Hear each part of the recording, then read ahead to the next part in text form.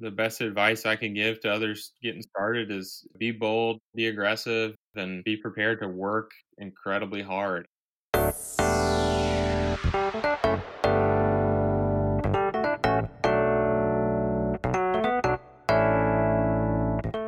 Hello, and welcome to the Squeaky Clean Energy Podcast, brought to you by North Carolina Sustainable Energy Association.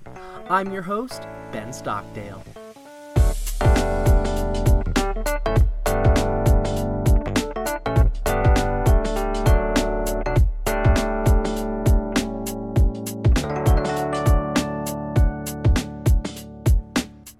Hello, Squeaky Clean listeners, and welcome to the 27th episode of the show that brings the latest in clean energy right to your ears.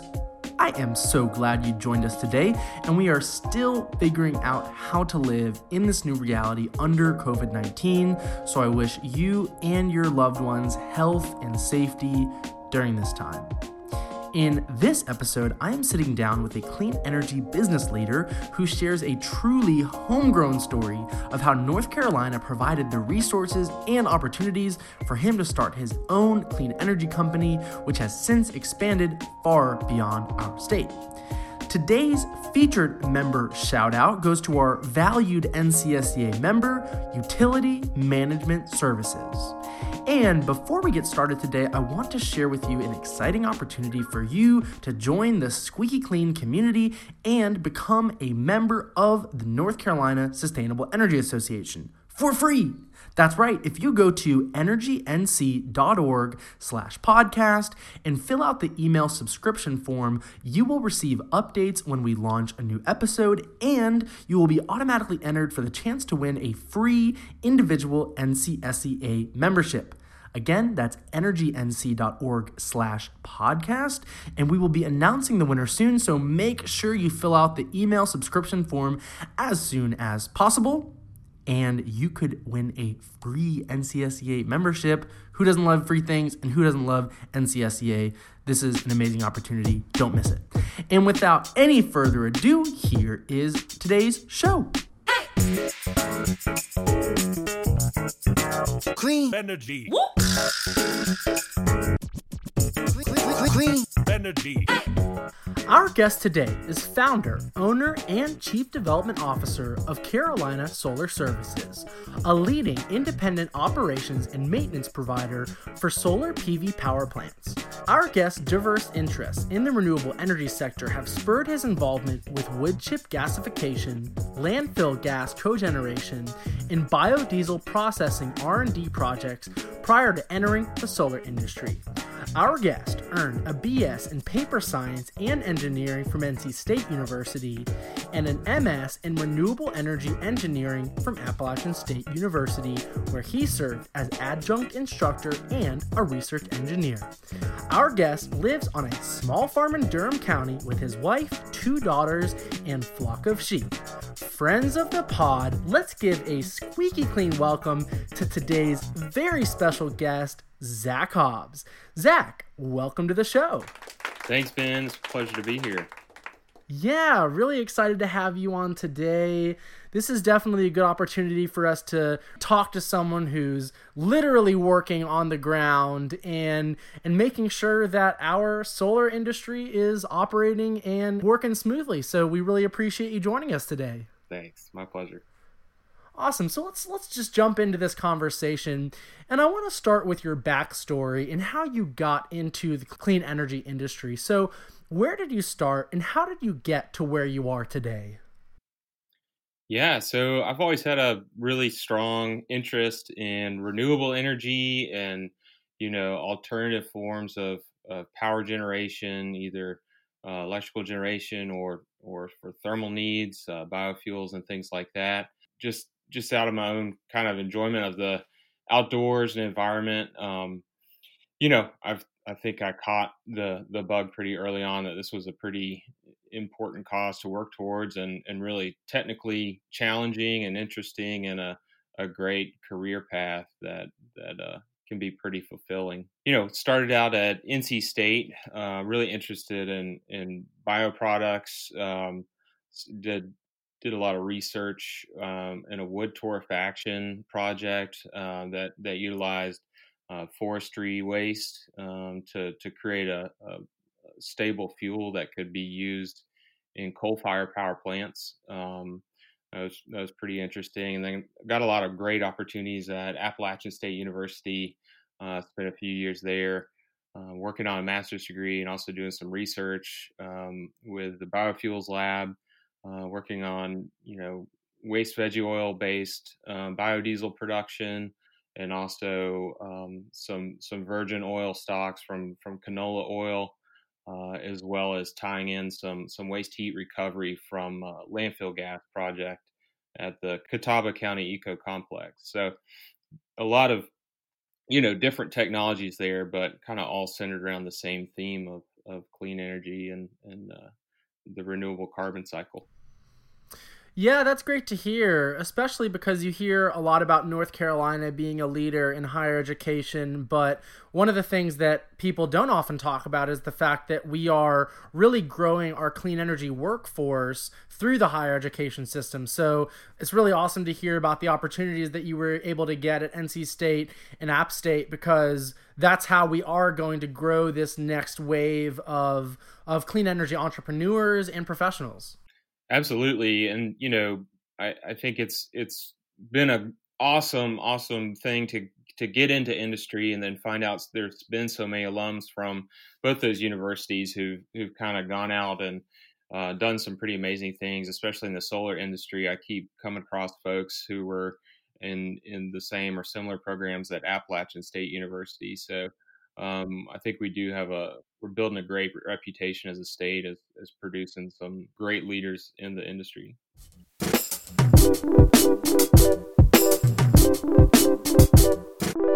You founded Carolina Solar Services, and now your company has grown into a team of 55 employees in 5 states. So what was it like starting a clean energy business in North Carolina, and how did you make it happen?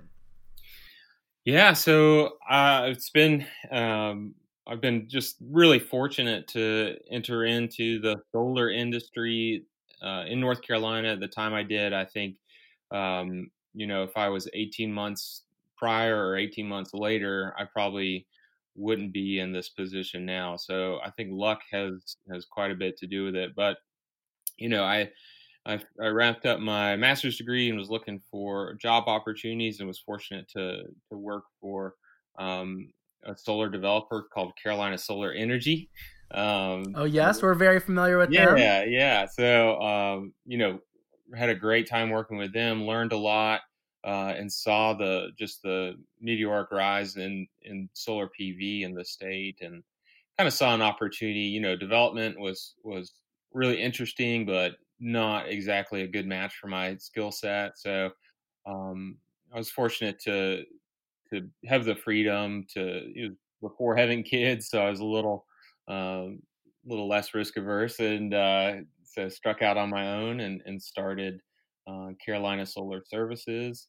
And yeah, just focused on tackling a lot of those technical challenges and troubleshooting and maintaining and repairing these solar PV generators. So it's been an incredible learning experience. And, if you look at my educational background, I don't have a degree in electrical engineering or, the background in PV that a lot of others do, or a lot of the other people in my position do. But, just had a certain amount of fearlessness in learning on the job and learning through experience and adapting those lessons into best practices for my company and for the industry. So been very fortunate to kind of have the guts to get it rolling off the ground when I did in early 2015.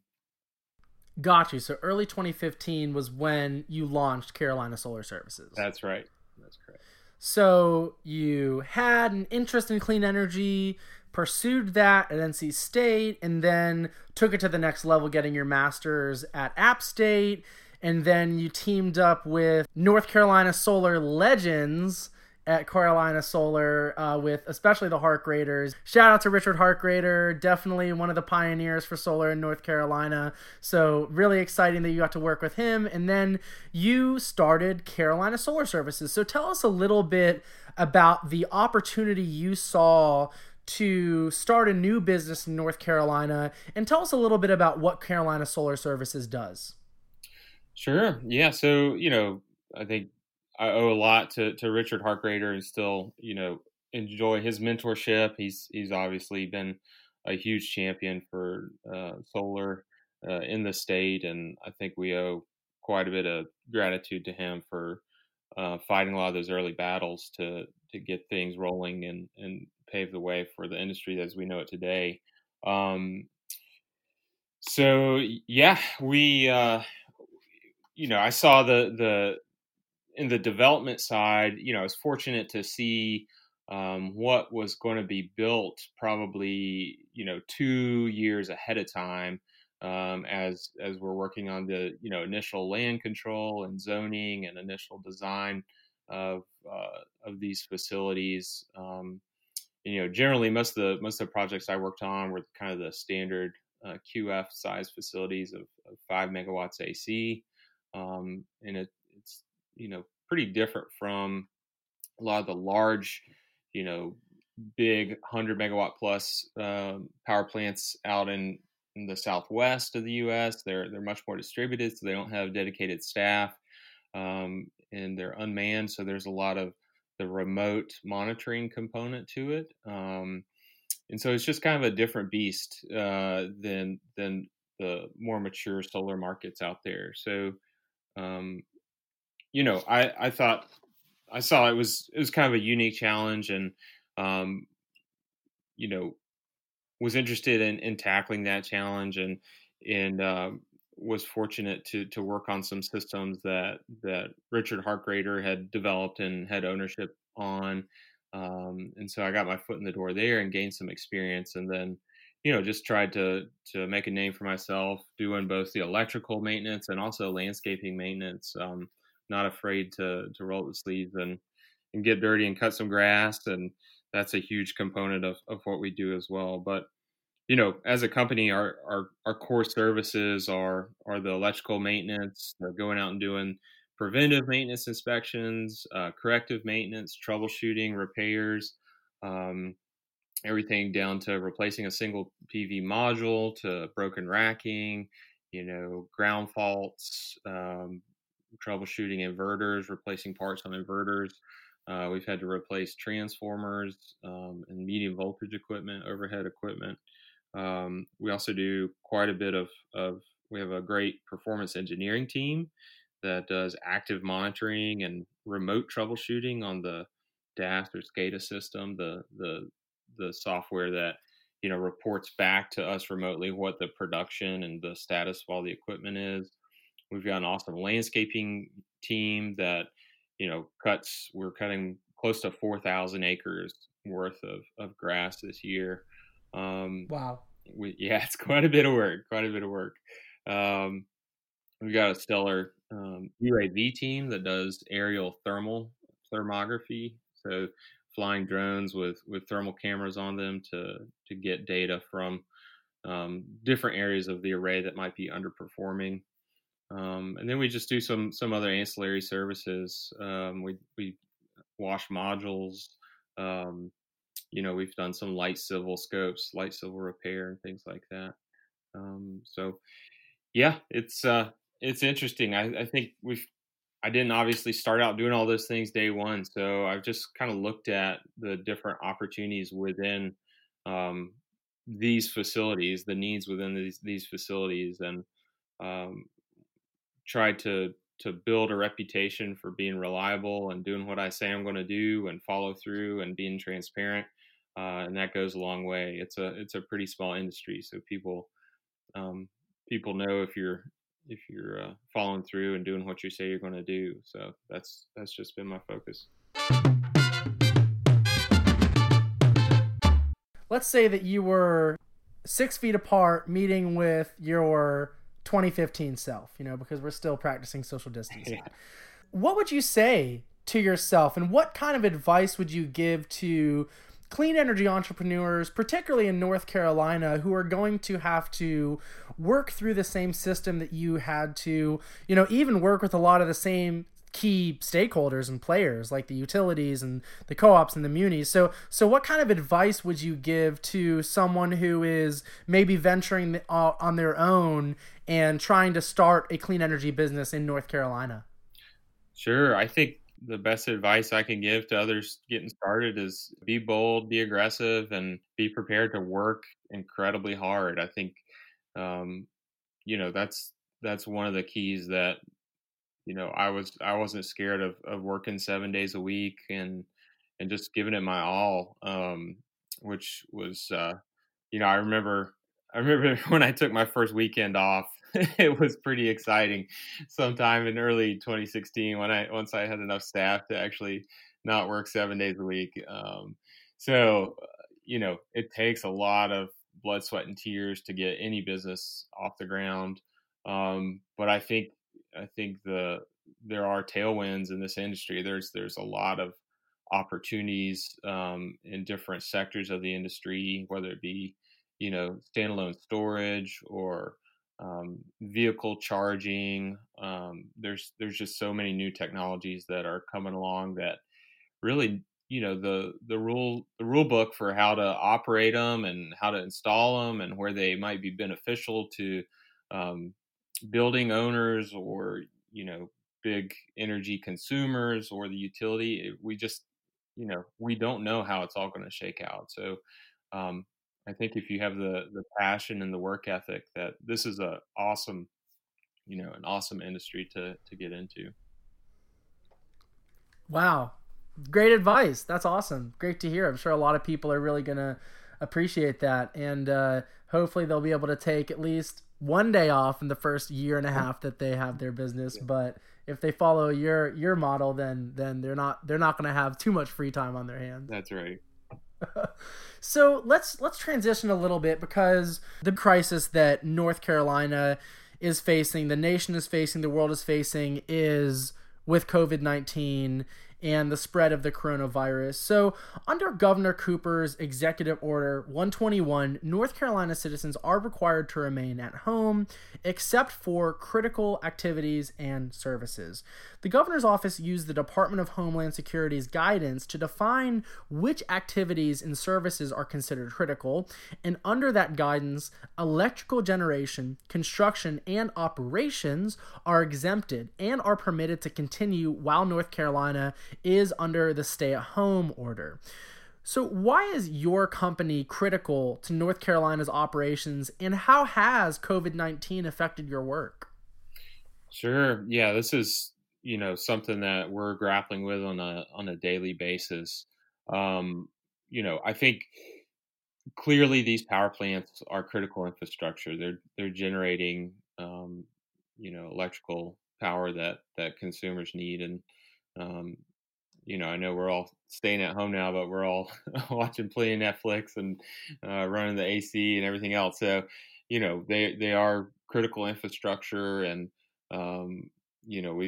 we've had to reassure our clients that we're going to continue to operate just under like we would under normal circumstances, just taking into account the health and safety of our employees, which is first and foremost.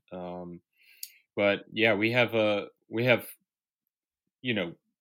to track the evolving situation and guidelines and everything else, and had to roll those out to our employees to ensure that they're protecting themselves and provide them with the proper PPE if they do need to work closely with other people.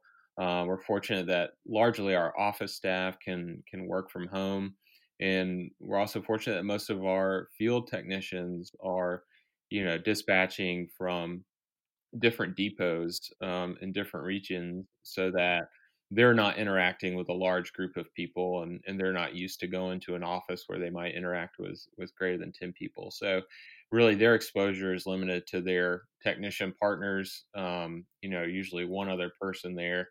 And we've had a few scares. We've had a few folks who've fallen ill and gotten tested and fortunately tested negative, but we've had good plans in place to to isolate their work partners, during the 14-day isolation period.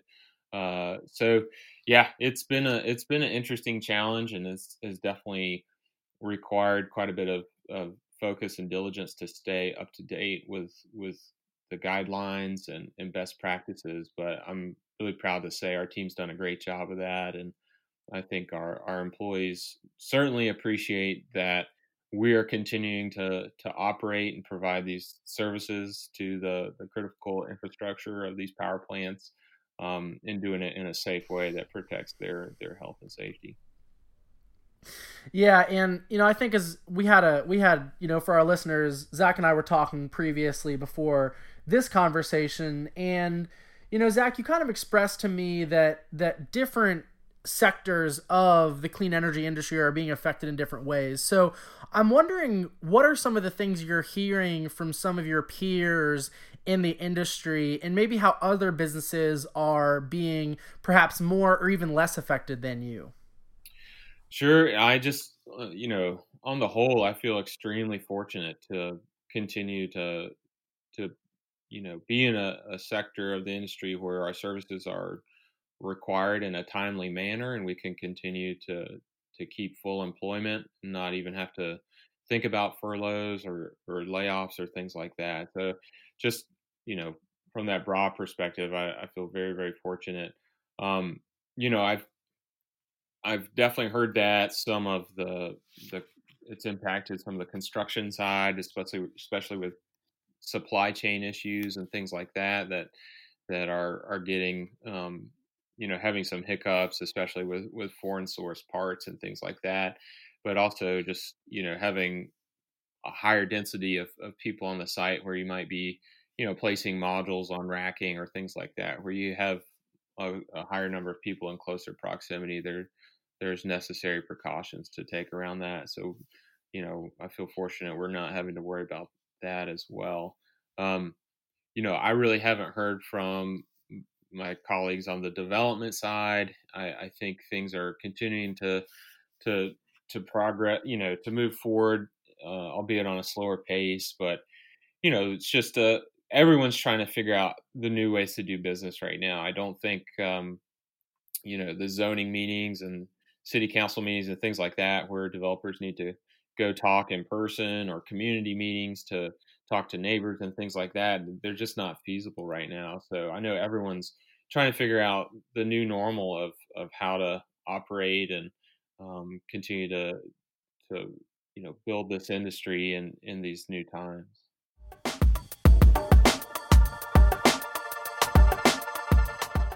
Yeah. And we're seeing really high unemployment numbers nationwide, but also in North Carolina. And North Carolina's economy is going to be looking for opportunities to grow and recover from this crisis. What role do you see clean energy, or even your company, playing in this recovery? Yeah, I know that hiring, in the previous few years, hiring's been a huge, huge challenge for us. It's been such a strong labor market. There are a lot of competitive other jobs out there in other sectors, like the traditional electrical construction and other trades. That it has not been easy to hire. So I know that we're still we still have job openings and things like that, and obviously we're having to figure out the new interview and vetting process, without in-person interactions. But I think it kind of points to the fact that folks in my industry and the solar O&M industry, at the very least, we've still got plenty of work to do. There's still the same maintenance that needs to take place, repairs, troubleshooting that takes place. So as long as this industry continues to grow, there's going to be jobs there, and those jobs are pretty widely dispersed. We've got a lot of employees in rural areas, Lumberton, Rocky Mount, Washington, Gastonia. So we've got folks kind of in areas that traditionally don't have really strong job markets. So it's great that we're continuing to provide those really really good wages to folks in those areas. Yeah, yeah, that is one thing that I think is really special about North Carolina's clean energy economy is that a lot of our solar is happening in tier 1, tier 2 rural areas where you're not having a lot of economic development, and then a solar project comes in and makes a multi-million dollar investment into the community that provides property tax increases and jobs to the community. And so I think in that way, to your point, it really does bolster the areas that might not be seeing that much economic development. Exactly. So, North Carolina made significant policy strides forward to support clean energy historically, particularly with the creation of our first renewable energy and energy efficiency portfolio standards in 2007 under Senate Bill 3, and then a decade later in 2017 with House Bill 589, which opened the door for increased generation competition, rebates, community solar, third-party leasing. So, what do you think North Carolina could do next to build upon our success as a leader in clean energy? Yeah, this is one of those areas where I am a little bit weaker in my knowledge. I get way more into the technical side of things than the policy side, but I do recognize how important policy is. I mean, it's created the industry in this state, and we hear about big policy successes creating new markets, and that's kind of where our clients bring us into new markets. Where the policy is working. So, I'm excited to see new models of solar. I think the community energy is really exciting. It's great to see that blossom in the state. I think we need to continue to push for um, having friendly policy towards storage, integrating storage into existing facilities, or just having standalone storage. I know that solves a lot of the issues associated with solar with the variable output. So storage is a huge thing on my radar that I'm trying to learn as much as possible about. And then also electric vehicle charging. I think despite the momentary dive of gas prices currently, I think electric vehicles are going to be critical in the future to kind of wean us off fossil fuels. So um, I would love to see more support of that infrastructure. It's definitely one of those chicken or egg things where um, you know we need to demonstrate that the infrastructure is out there to the average consumer to before they'll buy an electric vehicle. So and then, I think on the other side of things, away from electricity, I'm really encouraged to see some of the anaerobic digestion projects. The work that Smithfield and Dominion are doing to, you know, cap some hog lagoons and capture the biogas from that and get it up to a high BTU content and inject it directly into the natural gas pipeline. There's obviously just ample opportunity there for um, a growth in that technology, and it has so many great ancillary environmental benefits other than just selling high BTU gas on a natural gas pipeline of you know capping those hog lagoons and helping out the neighbors to those facilities as well. So um, really excited to see additional growth in that industry.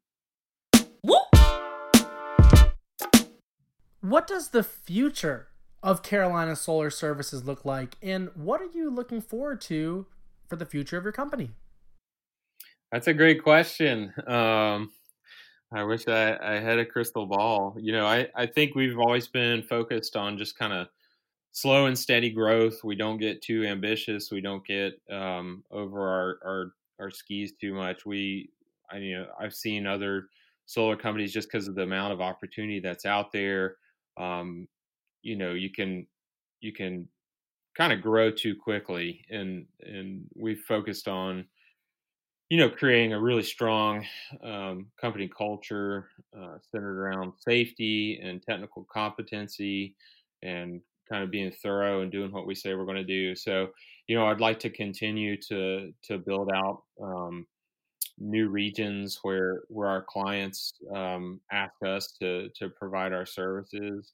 So I hope we continue to grow, obviously in the Carolinas, but also continue to grow in Virginia and South Carolina and in Georgia, where we've done a little bit of work, but I think those states are looking at the successes that North Carolina has experienced, and are looking to replicate that.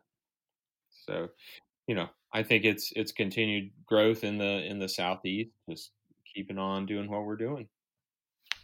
Absolutely. Well, we wish you the best for you and your company. It's just so exciting to hear your story. It's so homegrown in North Carolina. We love to hear about people who have learned about clean energy in North Carolina, pursued that, got their masters, got some mentorship from one of the top leaders in clean energy in North Carolina, being Richard Harkrader, and then went out on your own and really started this awesome company that is foundational for a lot of the solar companies that are out there, because without you, it would make their job a lot more difficult, and you really have found a way to fill a very important niche in our industry. So I want to thank you for your contributions to the clean energy industry, but I also want to thank you for being a guest on the show today. So thanks so much for joining us today, Zach. Oh, it's been my pleasure, Ben. It's been great talking with you.